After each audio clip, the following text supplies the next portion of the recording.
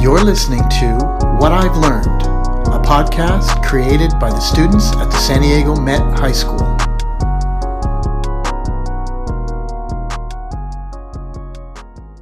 Change by Brooke Connor. I've learned that the world won't change unless you do. You have to change in order to see things, act to, and hear things differently. You have to fix whatever you personally think that needs to change. There are many things that could possibly need change. Growing up, I remember not having many friends. It was really hard on me. I was really quiet and I rarely ever actually talked to anyone. I kept to myself. I used to wonder why nobody liked me, why I was such an outcast. I looked in the mirror every day wondering what I could change, and every day looking in that mirror, I realized that I looked like a bum. I would wear sweatpants, sweaters, and just overall look like I didn't want to do anything with anyone. The next day I decided to grow the courage to wear jeans and a t-shirt.